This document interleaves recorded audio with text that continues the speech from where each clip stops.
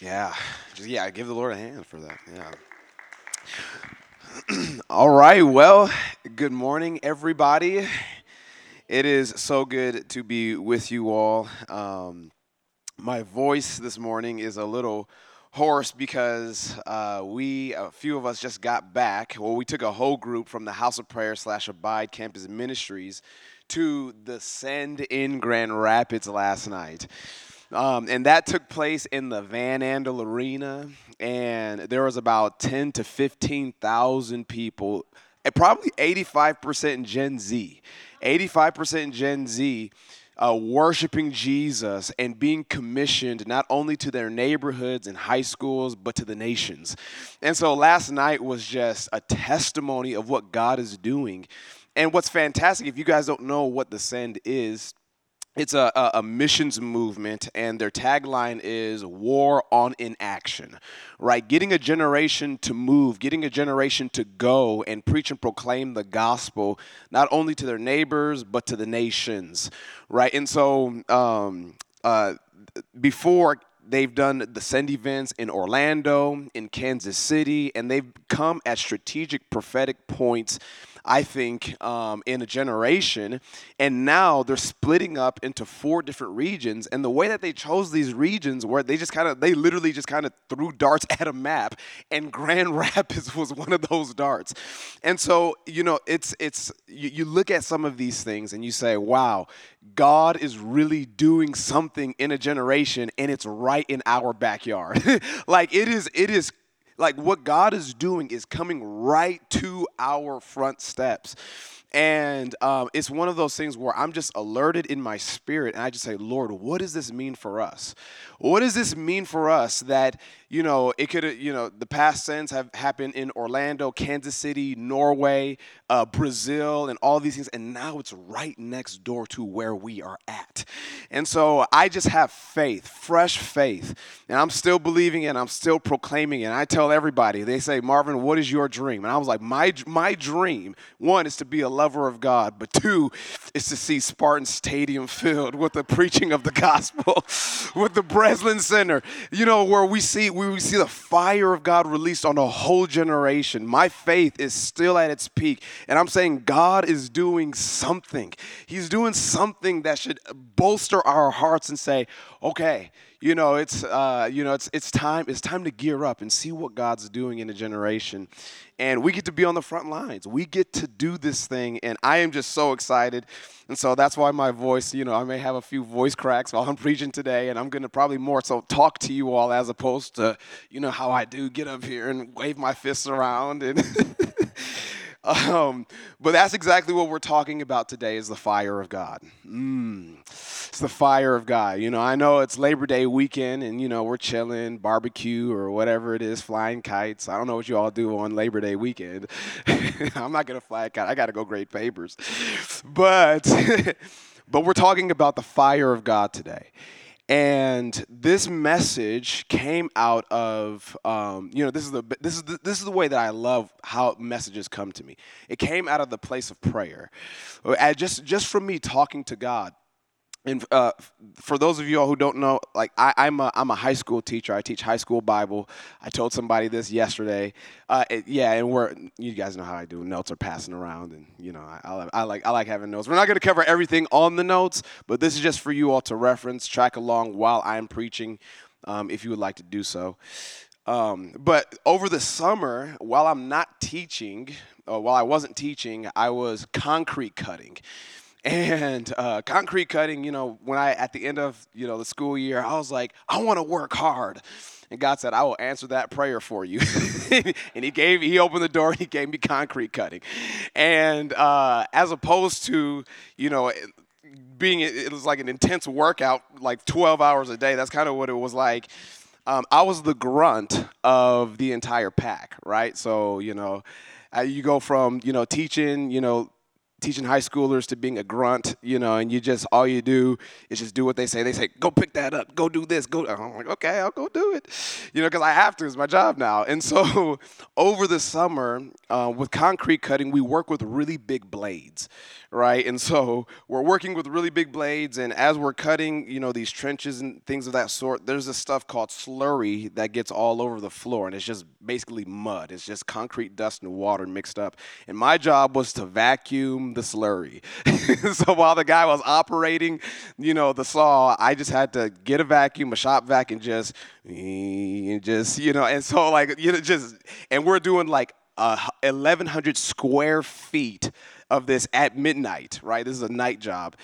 And I'm getting tired. I got slurry all over me. And this is just how this message came to me. I'm explaining to you kind of the story of how I got here. And I imagine this, I'm like, man, if David was modern day, he'd probably be doing something like this. And so I kind of just stop because I'm tired. And I just say, there's just a prayer. I think the Holy Spirit inspired it. I just say, Lord, I want to be a theologian of your beauty. As I'm in a Walmart, 1 a.m., and I'm sucking up slurry with the vacuum, I just say, Lord, I want to be a theologian of your beauty. And I think he definitely heard that, because the next day, as I was in my Bible reading plan and I'm going through the book of Exodus, I'm reading, and at the end of Exodus, where the tabernacle's erected and, Moses finished it, and then the glory of God descends, there's a cloud that descends on the tabernacle. Many of us know this story. And when that cloud descends, there's this description, and I'm just going to turn there just for a brief moment. This is in Exodus 40. It's, I think, legitimately the last verse of Exodus 40. And I want you all to see this too, so feel free to turn to Exodus 40, Exodus 40, verse 38, or I'll read 36 and 38. And this is what it says. It says, the Israelites set out whenever the cloud was taken up from the tabernacle throughout all the stages of their journey. If the cloud was not taken up, they did not set out until the day it was taken up. For the cloud of the Lord was over the tabernacle by day. But this is what stood out to me. It was just the Holy Spirit enlightening my eyes. It said, and there was a fire inside the cloud by night, visible to the entire house of Israel throughout all the stages of their journey. It's a simple phrase, but it's powerful when you actually see it for what it means. Because in my mind, before reading this, I just imagined the tabernacle and the cloud by day just to be kind of like this mist and kind of, cloud-like substance just kind of floating around in the sky. But then it was like the Holy Spirit opened my eyes and said, no, there's a fire in the cloud. There's a fire in the cloud. And I said, oh, that's God right there. That's God in the cloud. And later on, and I have like 50 different verses that talk about God's fire, but it just opened my eyes to see that God is an all-consuming fire. That God is not just a stale, distant. The language I've been using this with this kind of message, because the first time I preached this was at the Brookdale Retirement Home Center, the assisted living center, and it was when we look at God as a distant sky grandpa, we're going to treat him as a distant sky grandpa. But when we see God as an all-consuming fire, it will affect and consume every single part of our lives. And that's what I'm talking about today. What I'm talking about is an introduction to the beauty of who God is. That he is an all-consuming fire, and that understanding and beholding God for who he is infinitely important. Is infinitely important. I'm picking up in the introduction here, and then I'll say a prayer for us.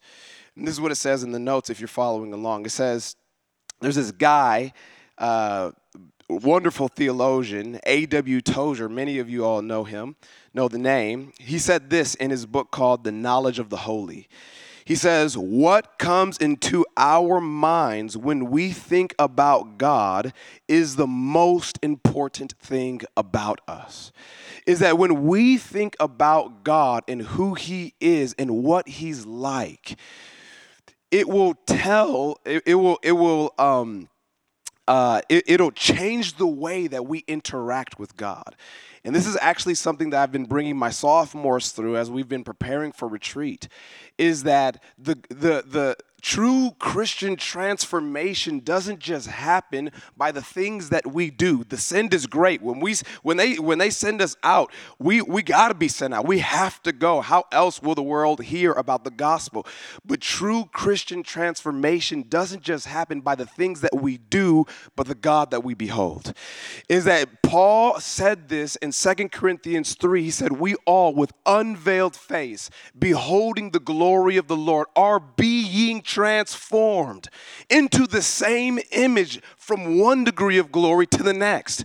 And it's the God that we behold that brings the inward transformation. It's the fiery God in his emotions, in his passion, in his glory, in his fiery love for us that transforms our heart, that transforms the inside of us, right? Because we can get caught up in the things that we do, but real transformation and the real impact that we have comes from the God that we behold.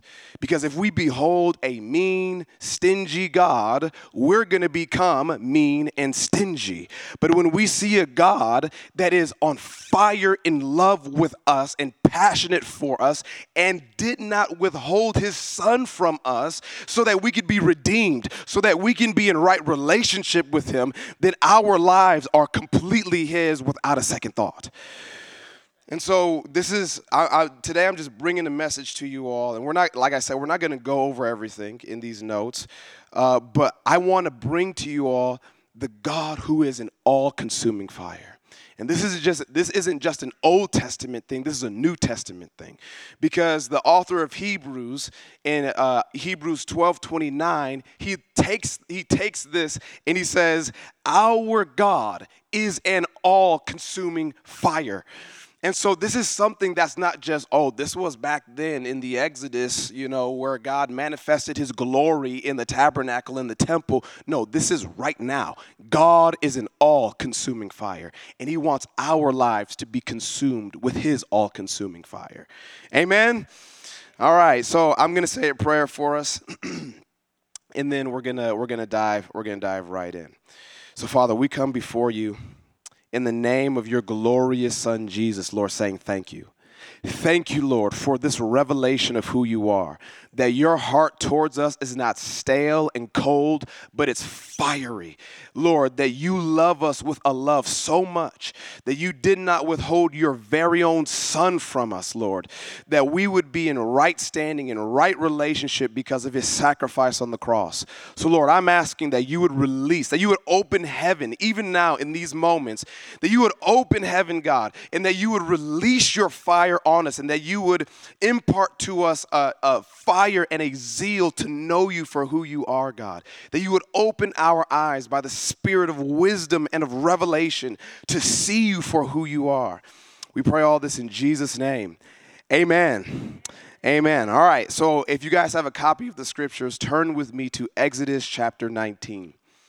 Because the primary passage, I would even say the preeminent passage in the scriptures that talk about or depict God as an all-consuming fire, is that moment when after he's delivered the Israelites out of the hands of Pharaoh in Egypt, and now they're on this trek and they've come to Mount Sinai, right? And many of us know this story, but I want you all to pay attention to the details of what's going on here. And use your holy theological imaginations to put yourselves in this situation.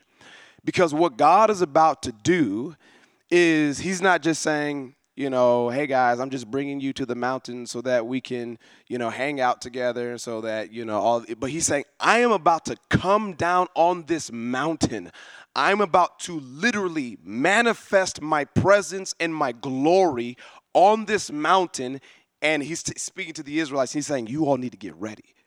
This isn't just a casual thing. He's saying, you all need to prepare yourselves for when I descend on the mountain. And check this out. So I'm reading verses 9 to 20 here.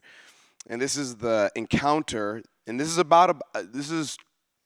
probably 1.5 to 3 million people at this mountain here, right? So there's a lot of people. So this is what it says. Exodus 19, 9 through 20. It says, the Lord said to Moses, I am going to come to you in a dense cloud so that the people will hear when I speak with you and will always believe you. Moses reported the people's words to the Lord, and the Lord told Moses, go to the people and consecrate them today and tomorrow. They must wash their clothes and be prepared by the third day. For on the third day, the Lord will come down on Mount Sinai in the sight of all the people. Put boundaries for the people all around the mountain and say, be careful that you don't go up on the mountain or touch its base. Anyone who touches the mountain must be put to death. No hand may touch him. Instead, he will be stoned or shot with arrows and not live, whether animal or human. When the ram's horn sounds a long blast, they may go up the mountain. Then Moses came down from the mountain to the people and consecrated them, and they washed their clothes. He said to the people, be prepared by the third day. Do not have sexual relations with women. So now, I just want you to picture this, right? Moses has come down from this mountain, and he's saying, I have a word from the Lord for all of Israel. Get ready because God's about to come. God's about to come on the mountain. Get ready and consecrate yourselves. In 3 days, God, you see this mountain right here? I'm not really pointing to a mountain, but I'm in the picture right now. He's like, you see this mountain right here? God's about to come down. Get ready. On the third day, he's coming. And so the people, they wash their clothes, they get ready and all of these things. And now imagine this. We're in the Israelite camp. We're sleeping, right? We're sleeping. And it says this in verse 16. It says in the morning, right? This is your alarm clock. It's like, it's not just a ding-a-ding-a-ding, all right, slap the snooze. This is the horn of heaven blaring your eardrums open. And now you're waking up, and this is what it says. On the third day, when morning came, there was thunder and lightning, a thick cloud on the mountain, and a very loud trumpet sound, so that all the people in the camp shuddered. Then Moses brought the people out of the camp to meet God, and they stood at the foot of the mountain. Mount Sinai was completely enveloped in smoke because the Lord came down on it in fire. Its smoke went up like the smoke of a furnace, and the whole mountain shook violently. As the sound of the trumpet grew louder and louder, Moses spoke, and God answered him in the thunder. Right, so there's this moment where all of Israel is coming to the mountain. They wake up and they shudder and they come to the mountain and they come out, and the sight that they see is not just a little bonfire with a little smoke rising up from the top of the mountain. The entire mountain is consumed with the fire of God's glory. And there's a dense cloud and smoke all around. There's lightning and thunder. And so you could probably see, like in the dark, dense cloud, flashes of light, this rumbling. You hear a trumpet sound, and it's this awesome sight where the Israelites are saying, oh my God, this is Yahweh. This is the God that delivered us from Egypt. And now we're looking at him and we're meeting him. And this is the primary passage where the authors all throughout the scriptures talk about God being a consuming fire, where his fire enveloped a whole mountain. And, you've probably heard, if you've ran in charismatic circles before, people say the fire of God, or things of that sort. And so here's just some language of what that means. And I've been taking, whenever the Lord touches me with a particular subject or a particular study, and especially with my Bible reading plan, as many of you all know, I just read through the Bible continually. I get to have like a holistic scriptural understanding of what a particular subject means, because I'm just looking for it within every verse. And so right now I'm in Daniel, and so I have about 50 or so verses that talk about the fire of God. And if you categorize them, it really boils down to about 5 facets when you're talking about God's fire. All right, so this is what I mean when we say God being an all-consuming fire. So this is Roman numeral 2, the realm of God's fire. Is that number one, is that the first dimension of God's fire is his very being and his presence. Right, is that we see this all throughout. You see this in Exodus, you see this in Ezekiel, you see this in Daniel, you see this in Revelation, and you see that in various visions through the prophets that God is described as having a deep red hue to the light of his being. Right, when you look at Revelation 4, 1-3, it says this: immediately I was in the Spirit, and there was a throne in heaven, and the one seated there had the appearance one like jasper and carnelian. And jasper and carnelian are deep red, orangish red, fiery type stones. And so when John is up in the heavenly places, he's seeing God, and he's saying, he's like, I don't have the words to describe what he's like, but he's like a jasper and carnelian, that there's this deep red hue to the light of his being. And Daniel, in the book of Daniel, it says that there's a river of fire that proceeds from God's presence. And so God's very being and God's very presence is fire.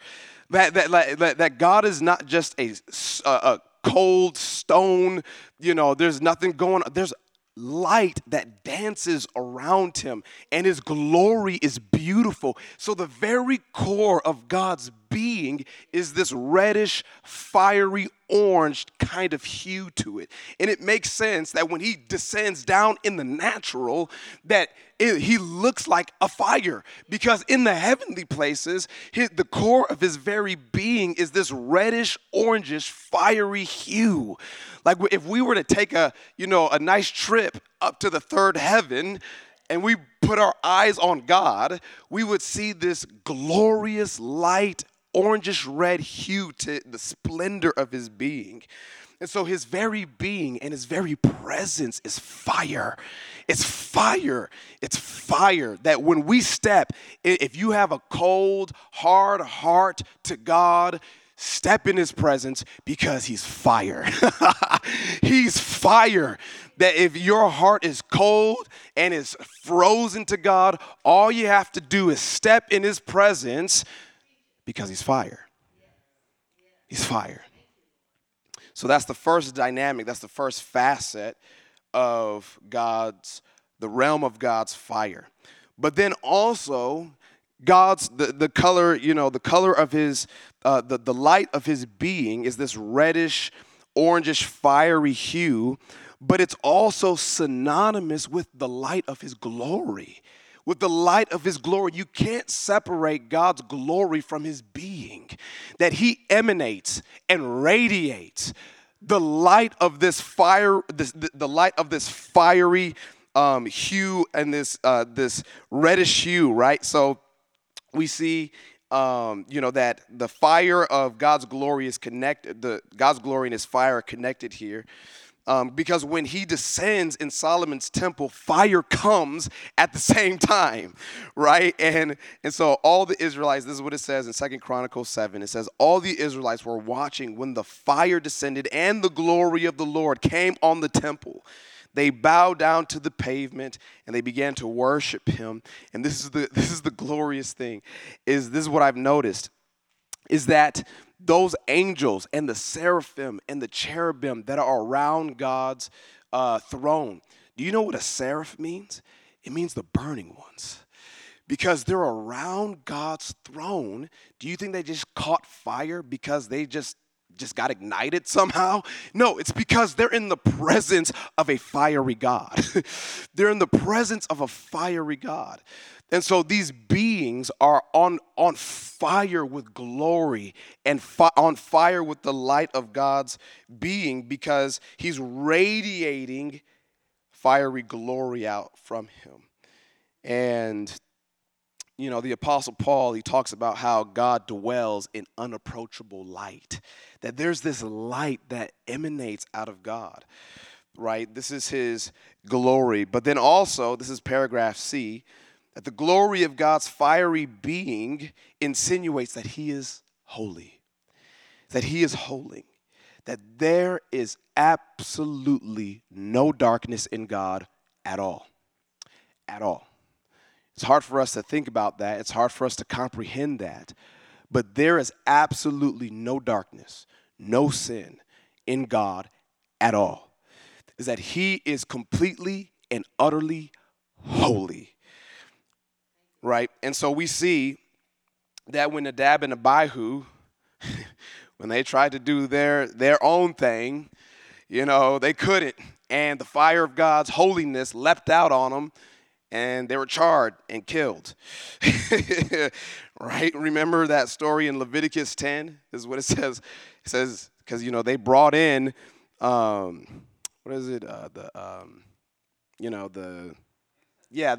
incense. Yeah. Uncensored or there's the word that I'm looking for, but I can't find it. But they brought the incense before the Lord that they were not supposed to bring. It was out of bounds for them to bring this particular incense to the Lord, and they approached him lackadaisically. And what they did is when they brought that incense to the Lord, what ended up happening is that the fire of his holiness leapt out at them and killed them.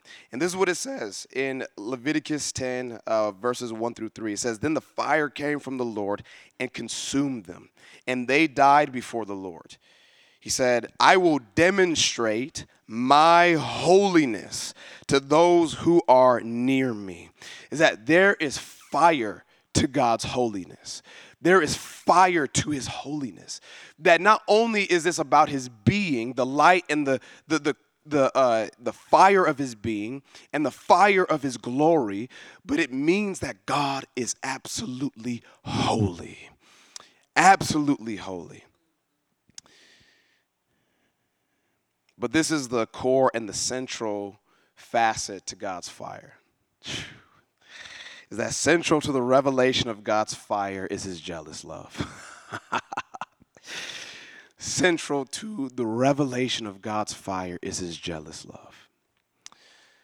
You see, I asked my students this past week, I said, a lot of us, we can say that God loves us, but when it comes to us personally, how does God feel about you? When you look at your life and when you think about your life, what will you say God feels about you specifically? And the truth of the matter is this, is that the very flame of God is his holy, jealous love. Yes, for the world, but for you. Is that he is jealous for you. He desires everything of you, of who you are. He loves you for who you are. Right? So central to the revelation of God's fire is his jealous love, desirous for our wholehearted affection. Right. In Song of Solomon 8:6, Solomon says, interpreting this, through what Jesus is saying to the church, "Set me as a seal upon your heart." It says, "For love is as strong as death. Jealousy is fierce as the grave." It says, "Its flashes are flashes of fire. the very flame of the Lord. The very flame that dances in God's heart is this all-consuming, passionate, jealous love for you, for your affections, for your attention, for your love for him. That the very flame of God is not his wrath where it's poured out, but that's a part of it. But the very flame of God's heart is his passionate, zealous, jealous love for who you are, for your heart, for your affections. And at the gospel's core, at the core of the gospel is a God that is so passionate and so consumed with love that he would not spare his only son so that you could be redeemed, so that I could be redeemed, so that my sins would be washed away, so that your sins would be washed away, so that we could be in right relationship with God, and so that we could love him and that our hearts would be renewed, that we would be a new creation, and that we would say, thank you, Lord, hallelujah, I am yours. Why we've been saved so that we can love God and so that we can receive his love and understand and enjoy one another for all of eternity. We've been saved because the Lord loves us. That's the core of the flame of his heart. So when we're talking about God as an all-consuming fire, the flame of God's love, what we're talking about is his jealousy for us. And that when we come into a covenant with him, that's what the New Testament is all about. When we come into a covenant with him, that we are, it's a covenant. And so he has the right to be jealous for our affection when we're in a covenant with him. And so he's a jealous God on fire for our love and affection. And the last facet here in the realm of God's fire is his judgments. We can't pass this over. We can't skip over this, right? Is that there is a real judgmental dimension of God's fire. Because this is the way. Now, God's judgments aren't always his wrath, and they're not always bad, right? But his judgments reveal, expose. His judgments, but his judgments also, they test, they purify, but they also condemn and destroy. Part of God's judgment, part of God's fire is his judgments, right? When you put in, the Apostle Paul talks about this in 1 Corinthians 3. He says, when we stand before God, and we don't know when our last day is going to be, right? And in a moment, boom, we can be standing before this all-consuming fire. That's real. That's real. It's appointed for man to die once and then go see God. Like that's a real thing. And when we go and see God, when we die and we go and see God, we are going to stand before an all-consuming fire. And that means that our life will be caught up in that flame, and what was rooted in Jesus will remain, and what wasn't won't. And so our lives are going to pass through the fire of God's judgments. Now, for those of us who are saved, we're passing through that fire, and it's to reveal the beauty of our life in Jesus. But for those of us who are not in Christ, that flame and that fire condemns to another fiery dimension, right? Because the antithetical culmination of God's judgments, there's only two places. You got at the end of the age, you have the lake of fire and you have the New Jerusalem. The lake of fire is the ultimate condemnation for those who turn their back on the Lord. And then the New Jerusalem is the glorious inheritance and reward of those who have placed their faith in Jesus.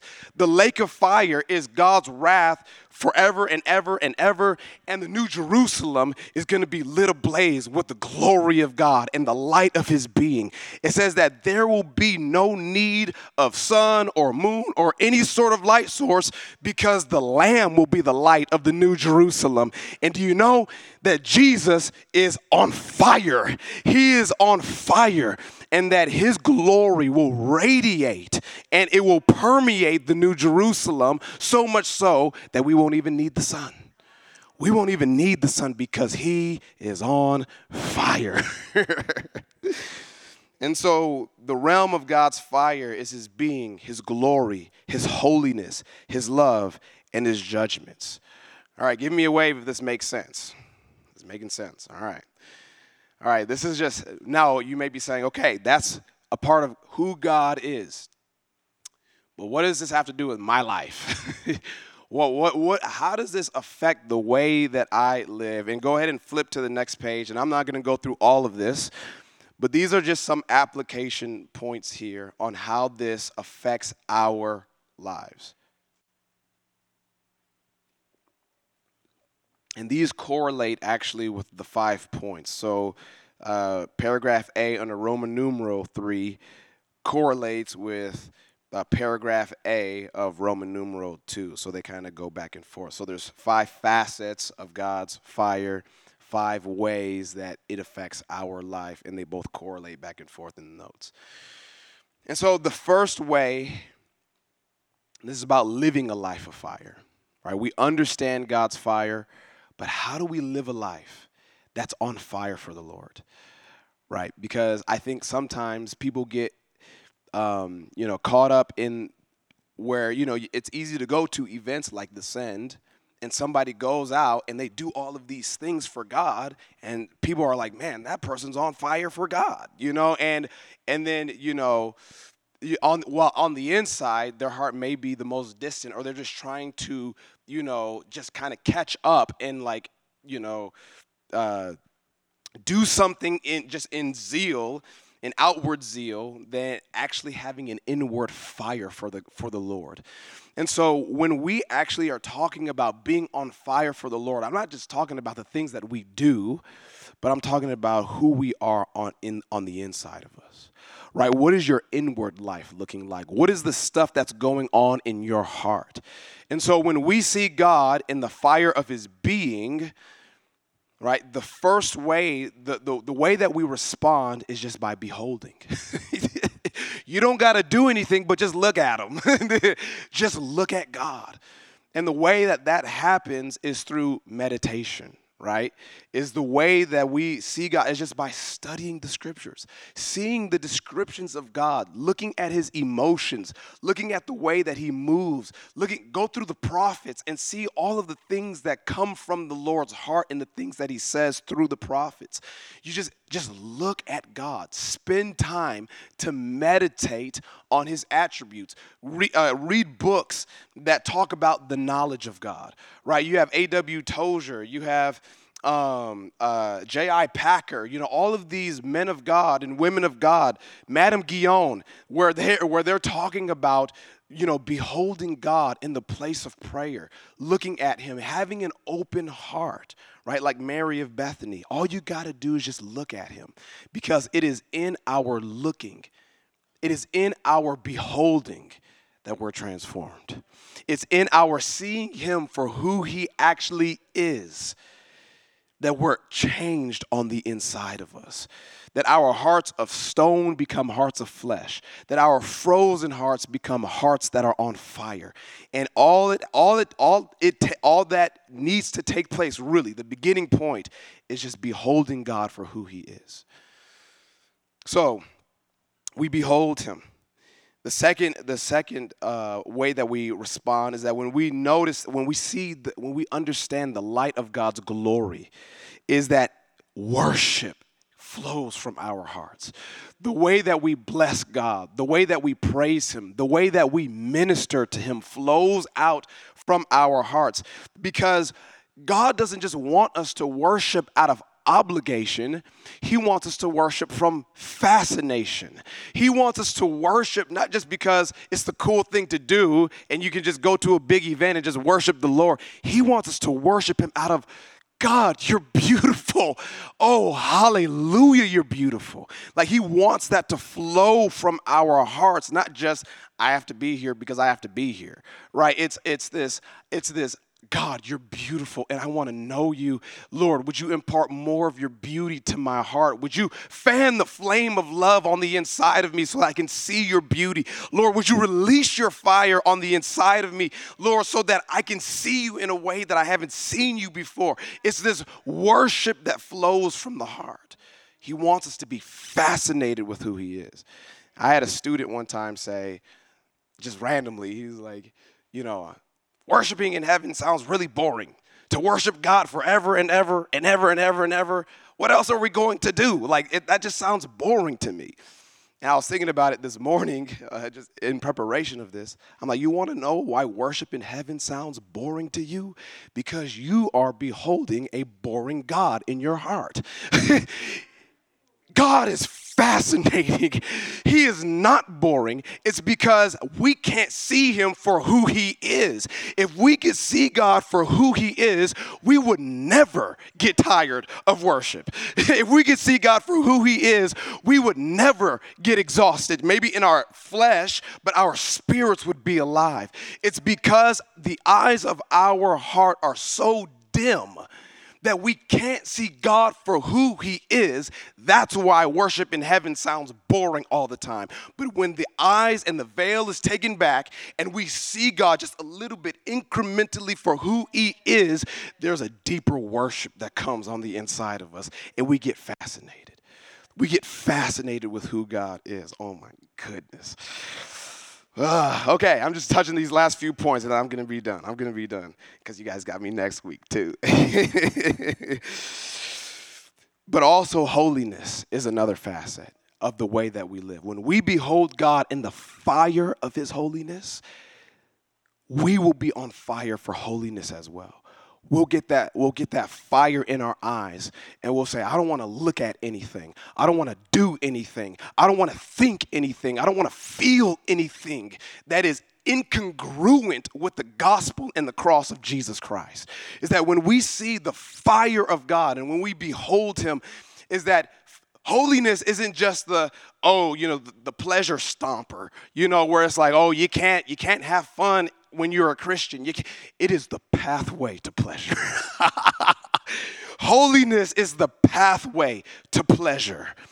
It is the highest pleasure that we can get when our spirits are fascinated with the fire of God. When we behold him for who he is, then we will say, I don't want to compromise my eyes. I don't want to compromise my heart. I don't want to compromise my mind to think about things that are below the glory of God who is in heaven right now. That's the fire of holiness there. It's the pathway to pleasure. All right. And then when we talk about God being a fiery God, a jealous God, who's on fire in love, is that when we see him in his emotion and his love for us, it ignites something on the inside of us. It ignites something, the way that he feels about us. I don't even understand this really. I listen to Mike Bigelow a lot, and he's like, go through the scriptures and mark out the emotions of God. I'm a real novice in all of that. I don't know where to begin. I don't know where to start. I don't know what to do, but I am beginning to incrementally understand that God really likes me. And you can say the same thing. God really likes you. It's not just he tolerates me, oh, Marvin, there you go again, sometimes we feel that way. Oh man, there goes that guy again. He's he's cute and just doing his thing. Oh, there he goes, and then stumbling again all that time. I'm like, no. I am beginning to step into the revelation that, Lord, even though you know my heart, that I'm wholehearted, that I'm in this thing, and even though I may mess up and stumble sometimes, and I may not see myself the way that you see me fully, but I'm beginning to understand that he likes me. I'm beginning to understand that he really loves me.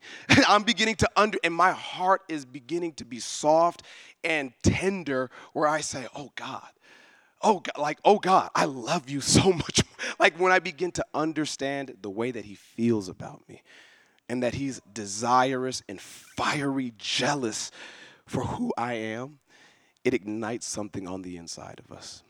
It ignites something on the inside of us. And then lastly is this, is that correlating with God's judgments, right? That when we live, we ought to live in a holy fear of the Lord. That our understanding that our lives will pass through the fire of God, that our lives will be judged, and that God shows no partiality when he judges, even though, yes, he loves me, but the stuff that wasn't rooted in Jesus, he's going to expose. And the stuff, I'm going to stand before the Lord, and I am going to have to give an account of the way that I lived. I am going to have to give an account by the way that I preached, by the way that I teach during the school days, when I interact with my friends. I will have to give an account at the end of my life. Yes, God loves me, and love casts out fear of condemnation, right? But walking through the fire of God and him seeing my life for what it is, that's a real thing. And it should check our motives, and it should check the way that we live before the Lord. And so with that, I want to just more so give a declaration, is that God wants his all-consuming fire on the inside of you. Is that this isn't just something that's ethereal. This isn't just something that's just, let's just talk about this. God wants his fire inside of you. He doesn't just want you just to sit there, well, okay, that's nice to hear this message. He actually wants this burning on the inside of us so that we too can become burning ones. So that our eyes and our hearts and our minds and our wills would be lit ablaze for the glory of God. So that we would know him for who he is. And out of that, our lives would flow a life of fire.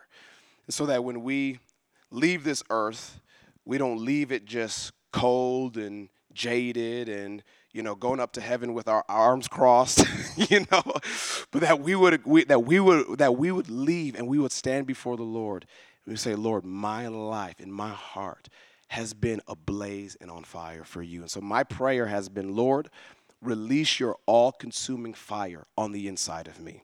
I want everything that you could give me. I want your fire to be released on the inside of me, because he wants us to be consumed with his love. He wants us to be consumed with his glory, with the understanding of his holiness and his judgments and his being. Amen? Amen. All right, I'm going to invite you all to stand.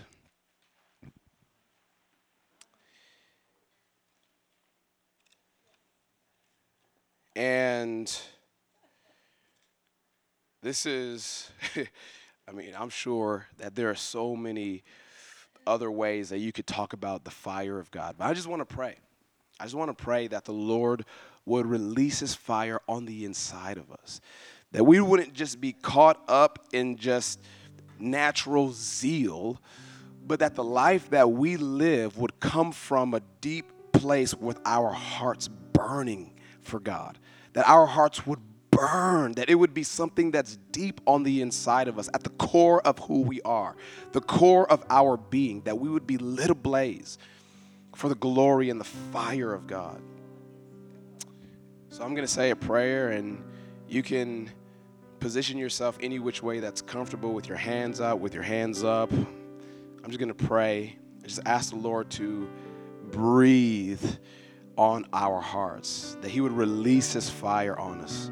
So Lord, I'm asking even now, in the name of Jesus, in the name of your beautiful son, Jesus, God, we recognize you are an all-consuming fire, that you're Father, that you're Jehovah Rapha, Lord, that you're a consuming fire. You are a consuming fire, God. And Lord, we're asking, would you release your fire on the inside of us? Lord, our hearts are open, Lord, that we would burn for you. that we would burn on the inside, Lord, that it would be deep within our being, that it would be the core of our being, this flame that's burning on the inside of us. So God, I'm asking even now, would you release fire? Would you release fire, Lord? Something deeper, Lord. Holy Spirit, we're asking that you, according to Romans 5:5, that you would release the fire of God's love on the inside of our hearts. That our hearts would not be cold and stony, but that we would have a heart of flesh and a tender heart towards you, God. So, Lord, would you thaw out our frozen hearts? Would you enlighten our darkened hearts to see you for who you are? Lord, a spirit of wisdom and of revelation release right now, Lord. Would you release your fire, God? Just even say it just say it to him. If this is something that you want, just ask him for it. Just ask him for it. Ask him for an impartation of his fire. Just ask him for it. Just ask him for it. Lord, we want your fire.